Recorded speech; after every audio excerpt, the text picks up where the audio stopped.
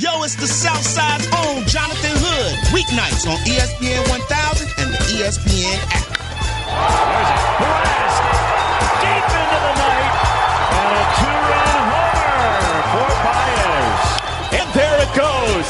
Abreu massacres this ball to left center field. Nauta goes in motion left. Snap it to Michelle. He's running to the left. Angling. 25-20. Got a block for Grove. 50, 10, 5. Touchdown. Touchdown. Touchdown. Dogs win it. We're headed to Atlanta. Trubisky's going to run it.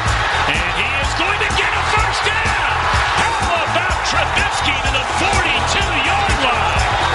Oh, my goodness. In the ring. Steamboat's got him up. A slam. But Flair inside Cranewood, too. He did it. Steamboat's like Buckle. And Flair has done it. Flair has done it. Under the Hood with Jonathan Hood. Weeknights on ESPN 1000 and the ESPN app.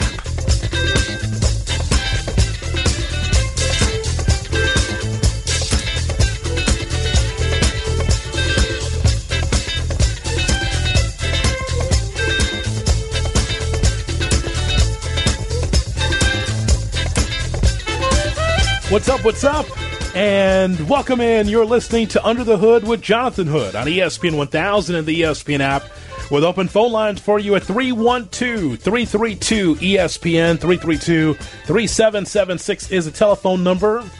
Hit me up on Instagram, IGJHood, on Snapchat, SnapJHood. If you follow me on Snapchat, I will follow you back guaranteed as we broadcast live from our first Midwest Bank studio. 1, 2, 3, 4, 5, 6, 7, 8 M's in my bank account. Yeah, in my bank account. First Midwest Bank. Bank with momentum. On the program tonight, we're going to hear from Jesse Rogers, who covers the Cubs for ESPN.com. Jesse's covering the Cubs and the Seattle Mariners in the Pacific Northwest. We're going to hear from Jesse, especially with this news just breaking just moments ago. According to Jesse's Twitter, at ESPN Chi Cubs, the Cubs to option Addison Russell, their shortstop, to AAA come Friday. That's per Theo Epstein. So again, Addison Russell going to AAA. We'll talk to Jesse about that coming up in a half hour from now as we preview the Cubs, Mariners, and that news about Addison Russell right here on ESPN 1000. So Jesse at 7:30. Also, we will talk a little bit about the NBA playoffs. Of course, this is a truncated edition of Under the Hood tonight because we got NBA playoffs. We will have the Warriors and the Rockets Game 2 tonight. Nick Friedel will be with us at 8:10 to preview that game. He'll be at Oracle to cover the Warriors and the Rockets, so we'll talk to Nick coming up at 8:10. We also have Tales from the Hood, stories of sports, entertainment, everything else in between. This time on Tales from the Hood, a little bit different because sometimes we have a guest and we're going to broach certain subjects on Tales from the Hood. We talk about the passing of filmmaker John Singleton, Baby Boy, Boys in the Hood, some of the great movies that John Singleton was able to produce or write. We will hear from Kelly L. Carter from TheUndefeated.com about the passing of John Singleton.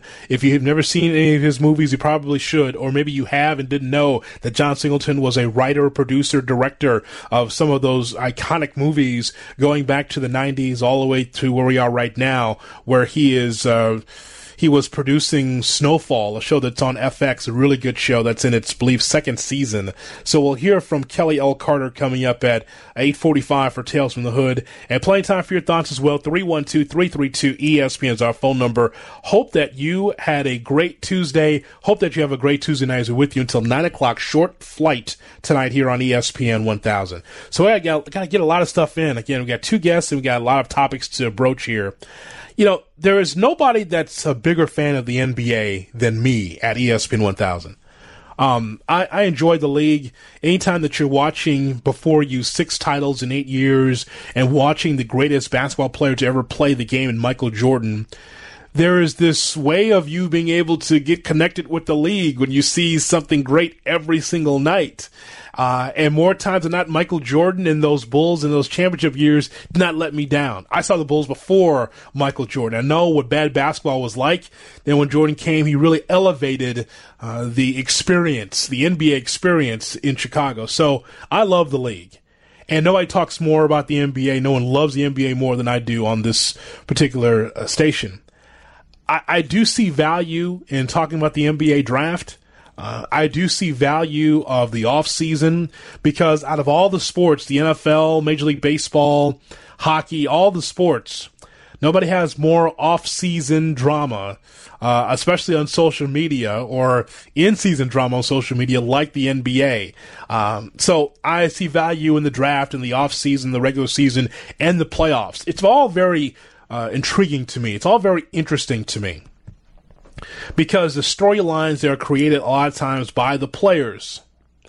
However, there are some things that I think that the commissioner of the NBA, Adam Silver, has to be able to address.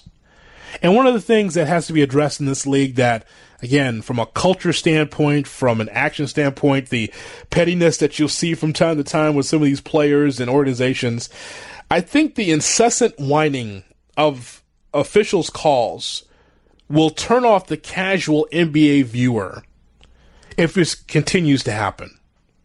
I tweeted about this at TweetJHood over the weekend because I have not been on the air since last Wednesday because we've had so many interruptions of our programs, either my show at JD on the weekends with Dickerson and Hood on ESPN Radio or Under the Hood because we've had so many NBA playoff games, so we've been preempted. And we're going to have a lot of this throughout the NBA playoffs.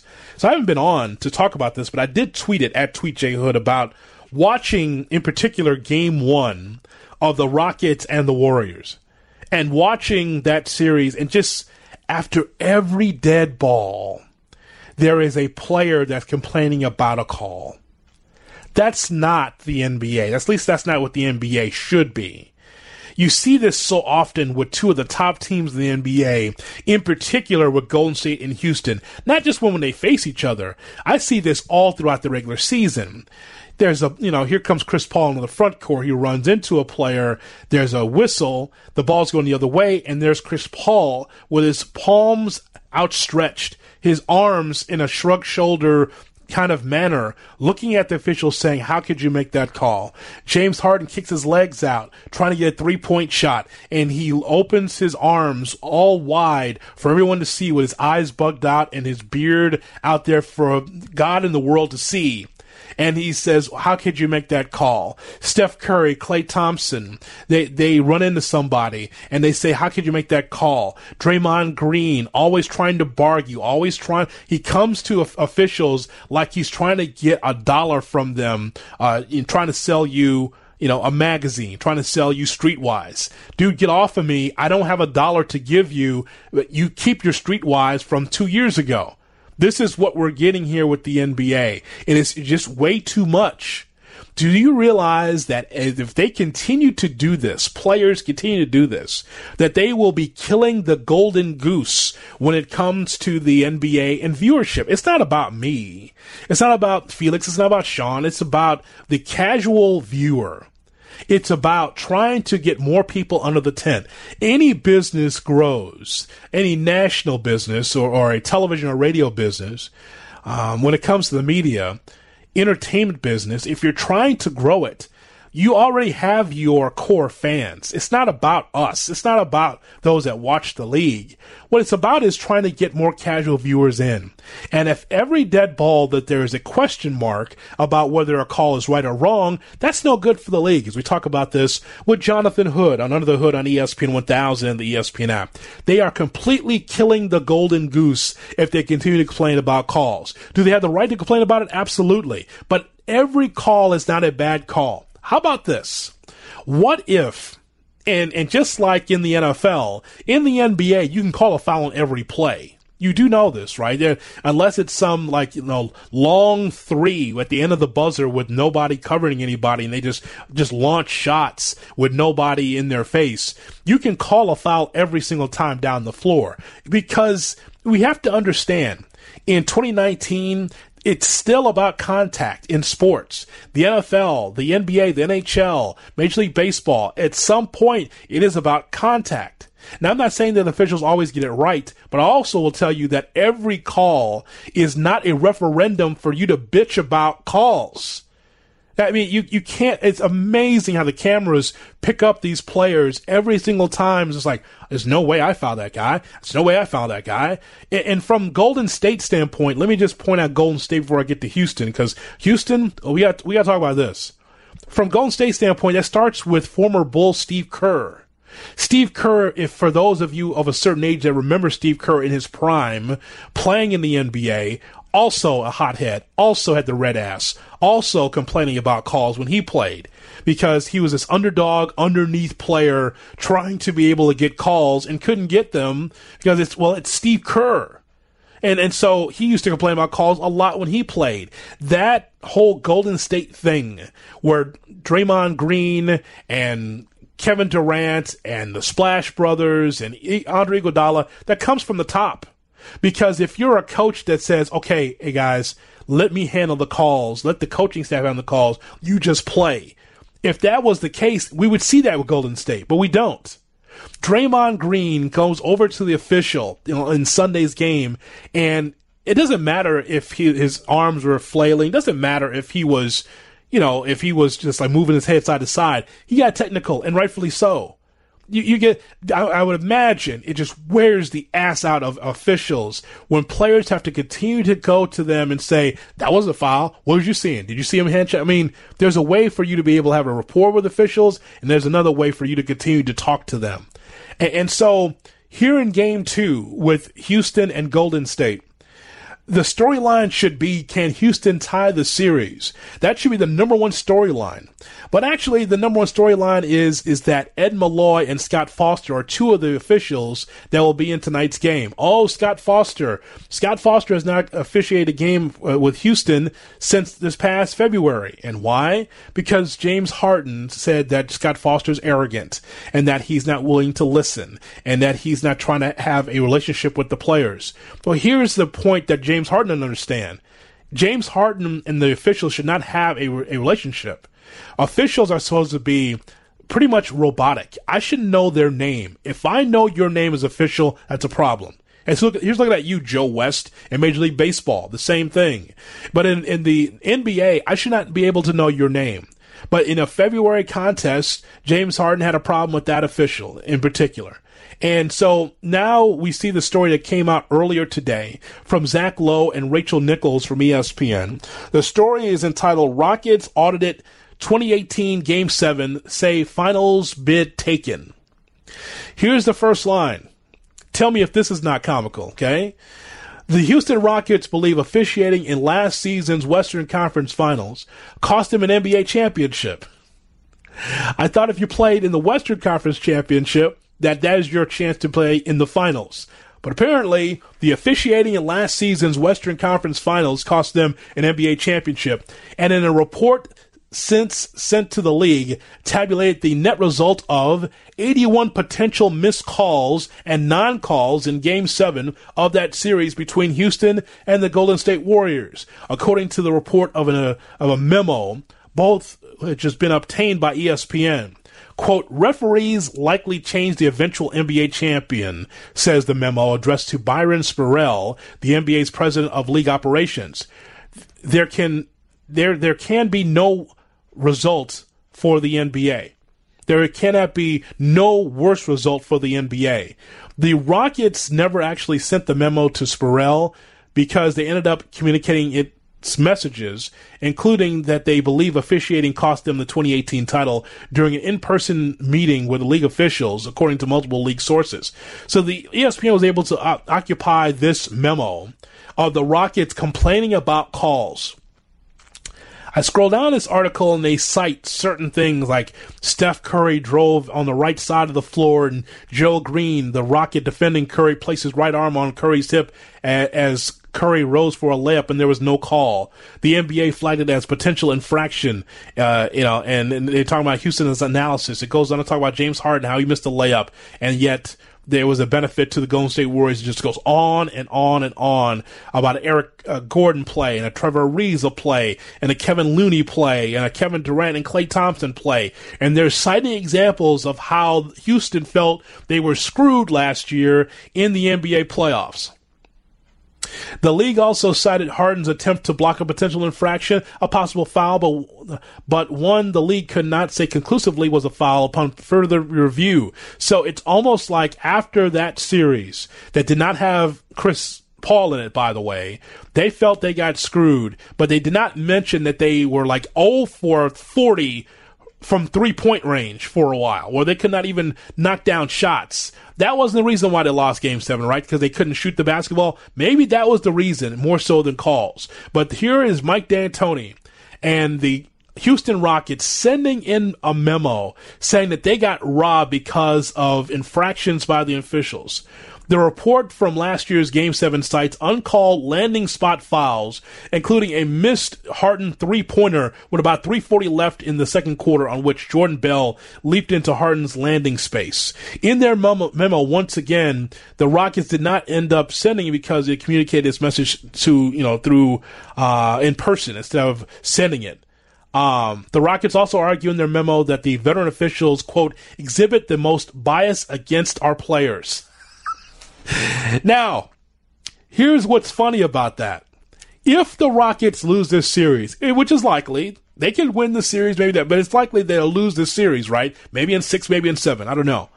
But there's already in that locker room a built-in excuse that everybody's against us. Why would you put that out there for the Rockets, the players? And I'm not saying that they are soft and they don't know. They're smart guys. I understand that. But you just don't want that permeating in the locker room that, hey, we sent this memo out last year because we got screwed. And now the officials in Game 1, well, they screwed us here this year too. So you just know they're against us. Well, okay. So why would you even give the officials the power? How about this? What's more important to win an NBA championship? Is it shot making, or is it calls from the officials? Do you want to be able to be a team that is known to be able to make shots and produce and earn your spot to be an NBA champion versus having officials win the championship for you? Seriously. And this is a problem for the league. And you wonder why TV and radio ratings are down when it comes to the NBA. That's one example. I'm sure that the casual NBA viewer is like, oh my God, they're complaining about calls again? Jonathan Hood on ESPN 1000 and the ESPN app. I saw that. I just thought that was just amazing that there was a memo leaked and the Rockets are complaining. So now here's their fallback excuse when they fall short against the Warriors this year. The officials screwed us. So, that's why we didn't win. How about make shots? How about produce? How about go to the basket more? How about try to get more 3-point plays and be more of an aggressive team versus a team that's passively trying to knock down threes, kicking your leg out, trying to get calls? I think I'd rather just be the aggressor rather than the kick my leg out trying to get calls. That's just me. It's all about production, but doing it that way, you get what you deserve. Something else too regarding the NBA playoffs, the Milwaukee Bucks are taking on the Boston Celtics at 17-15, 4:56 left in the first in Game 2 of that series. Boston loses that series 1-0.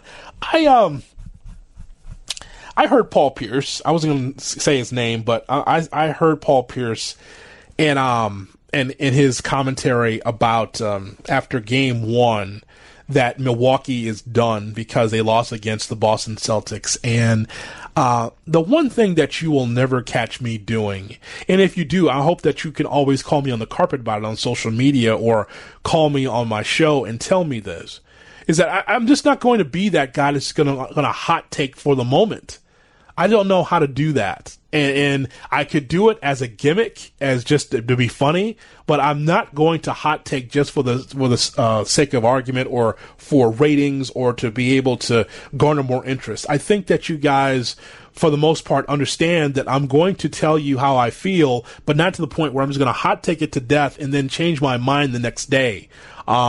Because it's fruitless. You guys are smart enough to know if I have a thought on something, I'm going to stick with it. Like I have the Celtics winning the Eastern Conference this particular season. I could be wrong about it, but I'm not going to change my mind just based on a series or a game. Paul Pierce had Milwaukee buried after the first game, and I will tell you that I don't care if it's you. I don't care if it's someone who played the game. I don't care who it is. I just don't think, even in 2019, it is fair for anyone to be able to look at a young team and bury a young team and say that what they're not versus what they could be. I've been watching Milwaukee all season. I've been watching Giannis Antetokounmpo all season because I think it is amazing the metamorphosis of the Milwaukee Bucks on how they used to be a team that's kind of packed it in and really wasn't getting up and down the floor under Jason Kidd and his assistant Prunty. And now looking at Mike Budenholzer's team, the Bucks are one of the best teams in the league as far as shooting the three ball. It's Golden State. The Bucks are right there in that same conversation as far as shooting the three ball, how they get up and down the floor. The Brogdons for a long time, looking at what Antetokounmpo's done, with Chris Middleton has done. A number of players on that roster do a very good job knocking down threes. It's going to be a little bit of a culture shock for Milwaukee because they're going to realize that this series is not as easy as the last series. But I'm not going to bury Milwaukee and tell you that they're garbage or they're trash because they ran into an experienced, veteran-laden Boston team. It is amazing to me how so many people want to get out in front and be able to tell you, well, this is how it is because, this is how it is because I saw one game and nope, I'm telling you, Milwaukee's not that. Let's watch Giannis Antetokounmpo grow. Let's watch this young team grow. Yeah, they might lose a series. They might win the series, but yet it's a young team. It's something new and fresh. And so I don't get trying to bury young teams and put Golden State Warriors expectations on the Milwaukee Bucks.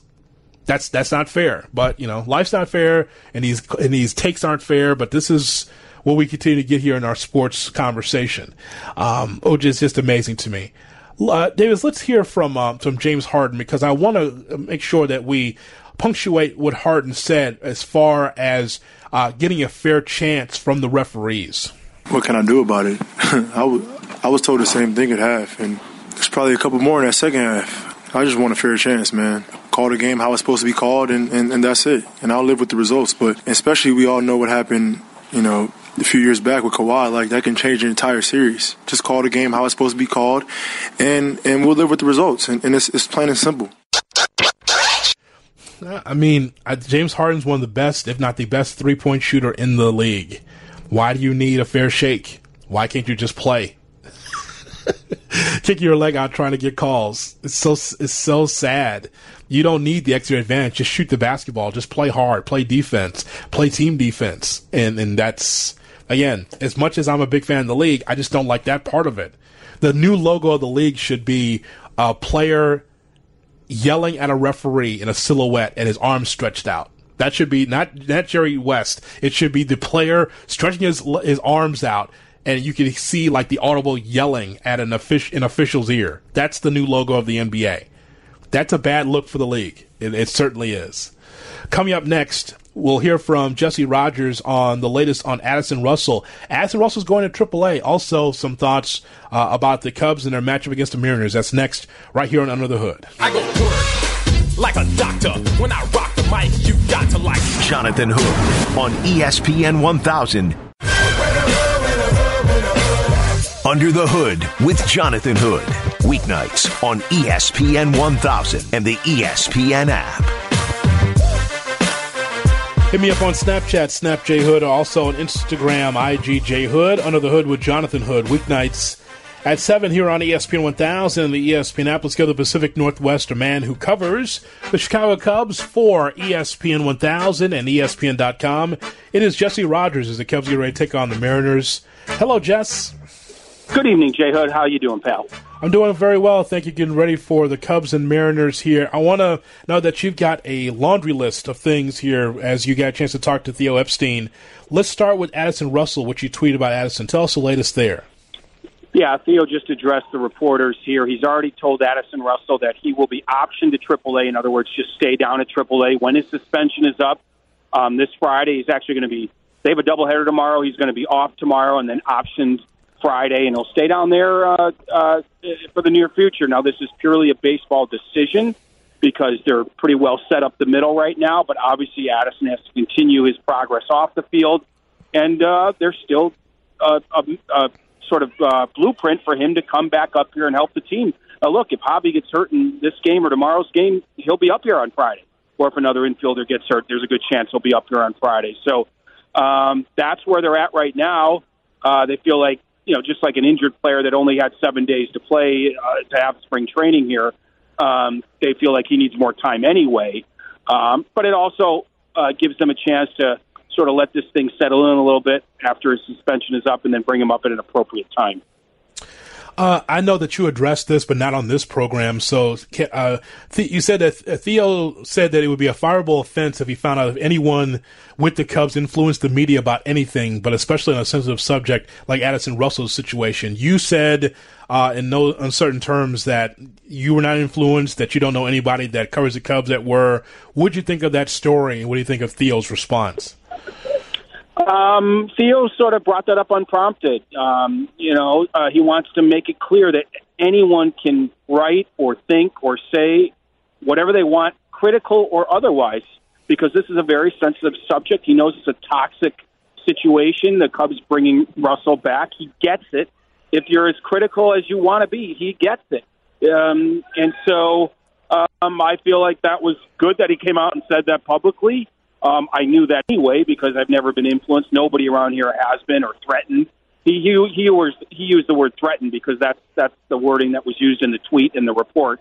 And he said, he would fire any employee that tried to threaten reprisals if you reported something or wrote something negative about the Cubs or the Cubs' handling of Addison Russell, especially Addison Russell's situation, because he knows that there's some negative feelings attached to it. So. I'm not surprised he said that. I thought the report was trash, poorly reported. I'm not dismissing the validity of it. I have no idea if someone spoke to whoever. I mean, it's all anonymous and all that jazz, but it was poorly reported. I think I have authority to say that, and that's my feeling on it. But it's a side story. It's a tangent story. Nobody's been influenced or threatened about their coverage of Addison Russell. The bigger story is Addison Russell making progress off the field? And Theo Epstein undeniably said yes. He's been in touch with all parties involved, and there's real progress going on here, and that, at least in Theo's mind, and that's the important thing. And then we'll see what happens if he comes up here and can help the team. Jesse Rogers covering the Cubs in Seattle with Jonathan Hood on ESPN 1000 and the ESPN app. The latest on Brandon Morrow, what are you finding out here? Well, I talked to him earlier in the week. He said he was going to have an injection yesterday, and he did. This is an injection into the elbow, a lubricant. It's a post-surgery type of thing. It's not a return of the thing that put him down in the first place. If he keeps having bone bruises, then his career is done. But he had a bone bruise. They had surgery, and now it's more irritation from sort of ramping up his throwing program after surgery. So, look, it's always seemingly something with him. They're going to try this lubricant in 2 weeks. He'll pick up a baseball. But it isn't at least the worst-case scenario, because there is a scenario where he doesn't return, where they're not there yet. They don't believe they're even close to there yet. But it's going to take some more time than they thought. So, Jesse, there's a few changes in the lineup here, especially with Chris Bryant, right? Yeah, Bryant was going to play left field or the outfield. I don't know if he's right and left. I can't remember now. But Bodie and Schwarber was going to DH. Now Schwarber's going to play left, and Bryant will DH. Some lower leg stiffness, I guess you call it, from Bryant. Told Theo and Joe said that if this game was at Wrigley without the DH, he'd be playing. So he'd be playing the field. So obviously it's not a major injury if he's still in the lineup, though he just won't play the field tonight. I don't know about tomorrow night. So consider it minor. His bat's been heating up. We'll see if that continues tonight. What would you say is the turning point for the Cubs here with their winning ways? Because, I remember early in the season how they were going through their doldrums in the Texas and Atlanta series and then the series with Milwaukee, and now you see how they've turned around. And not just turned around, Jesse, turned around against quality opponents, I would say. Get the Miamis out of the way. Arizona, again, you're on the road. You got to be able to win that series against Los Angeles, who will be a factor. Again, play the Diamondbacks twice. What would you say is a turning point so far for the season?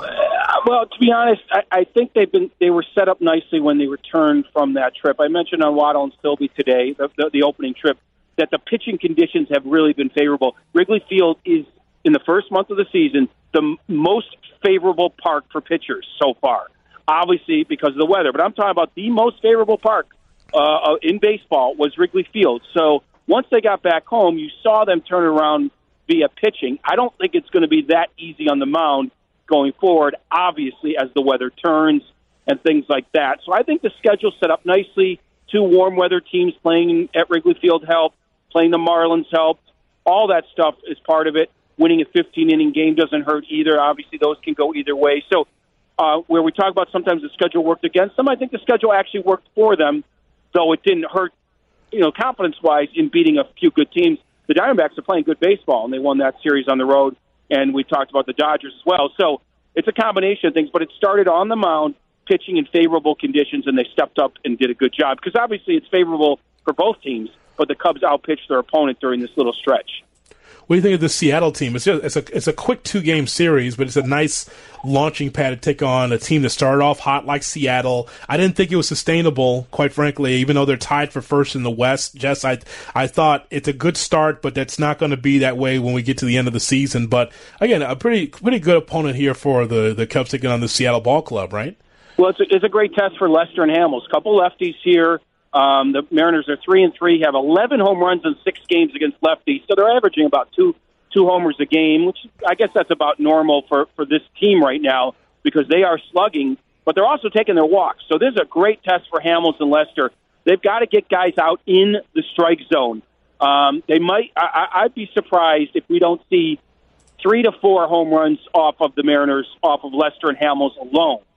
The question is, are they solo shots or are there a couple guys on base? So I think it's a great test for both these guys, veteran guys. They'll be given all the leash in the world to go 6, 7, 8 innings because it's the AL here.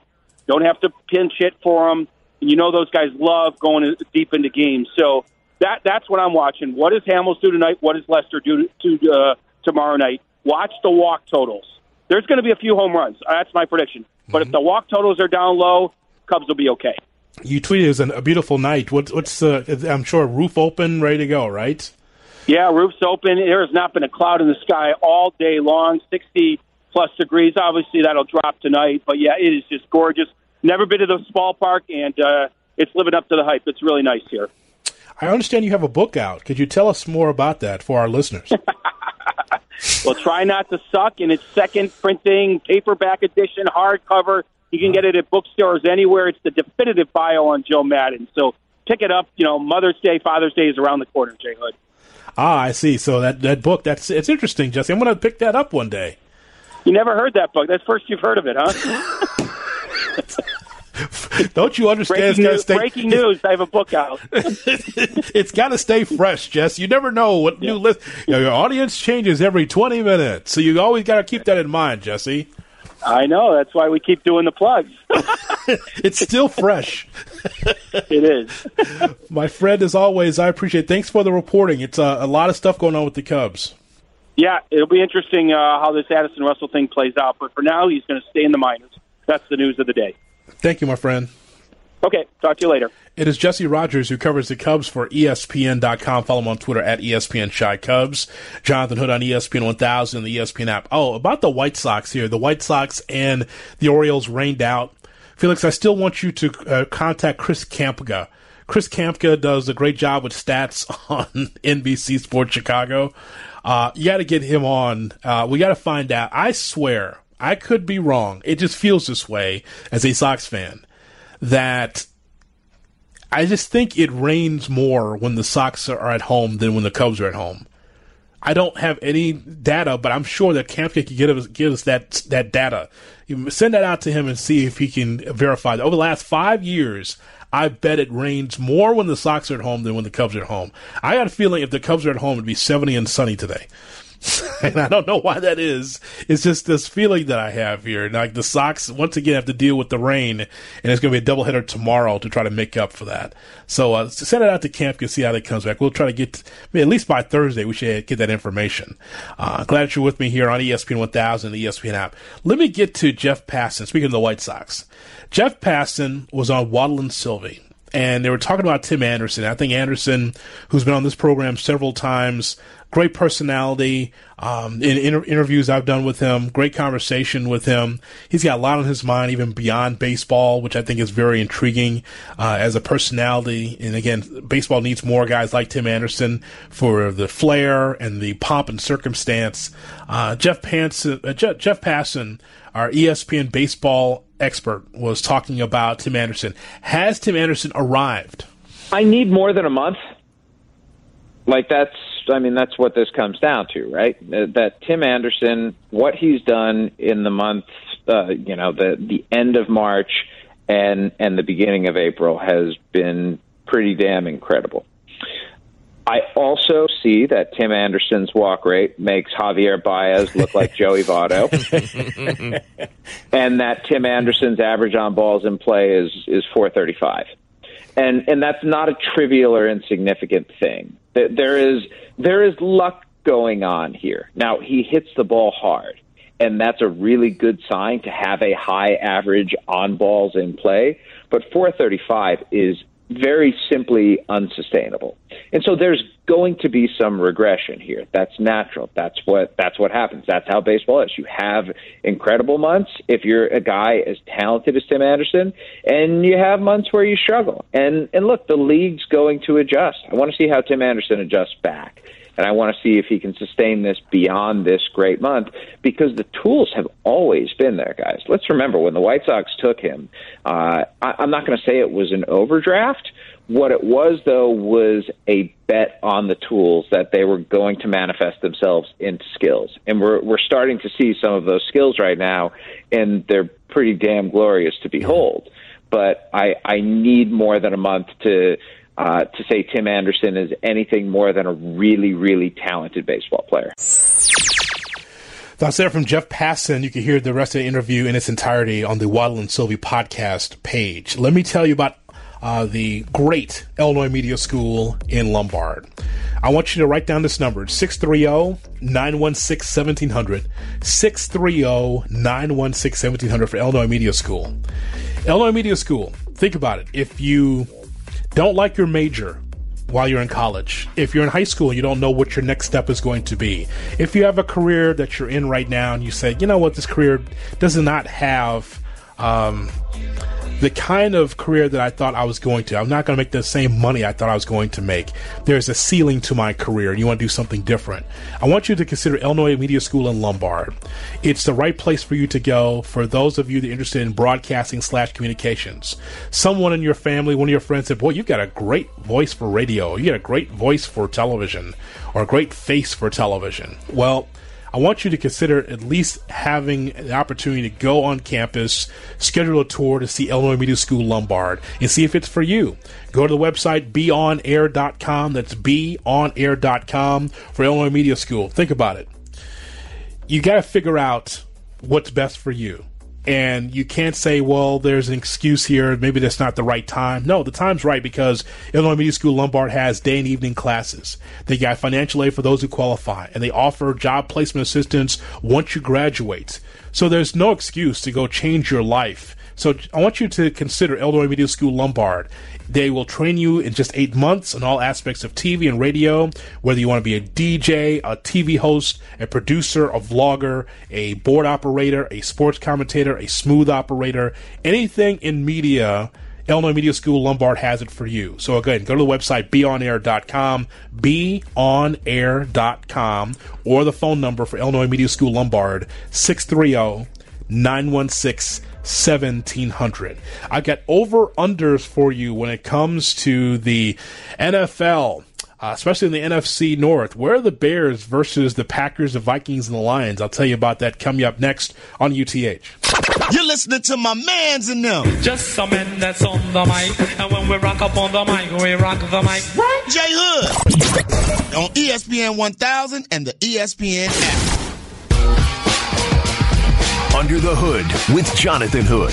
Weeknights on ESPN 1000 and the ESPN app. Hit me up on Snapchat, SnapJHood. Also on Instagram, IGJHood. Jonathan Hood on ESPN 1000 and the ESPN app.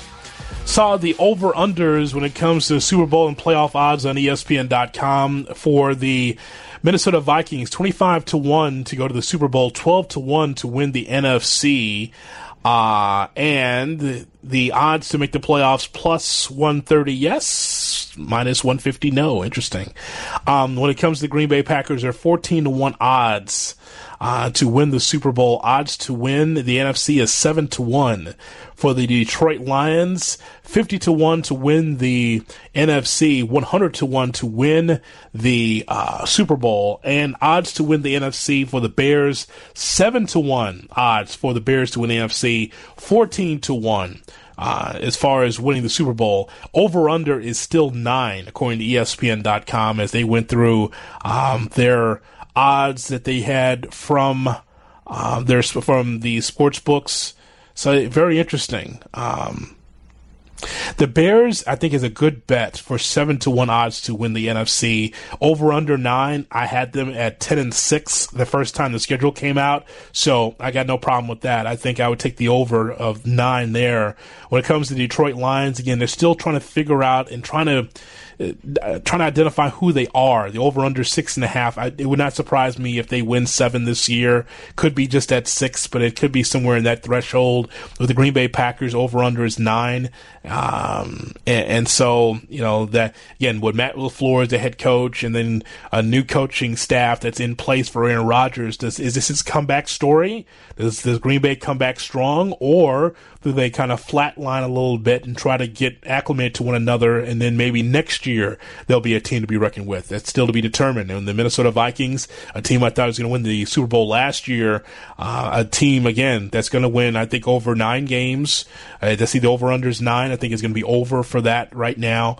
I could still change by the time we get to training camps, but I still feel strongly about the Bears being a 10-win ball club, 10-6 in the mix for the playoffs. So we will have that. We'll talk about the NBA playoffs with Golden State and Houston. I'm still really disappointed in how the players are kind of going about their business, complaining about calls.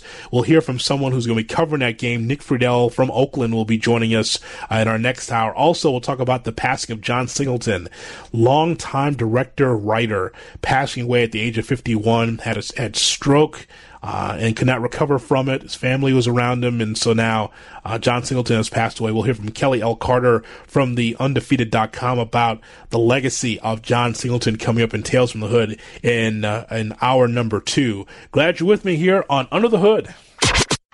You're listening to Jonathan Hood. I'm all in my bag, as hard as it gets. On ESPN 1000 and the ESPN app.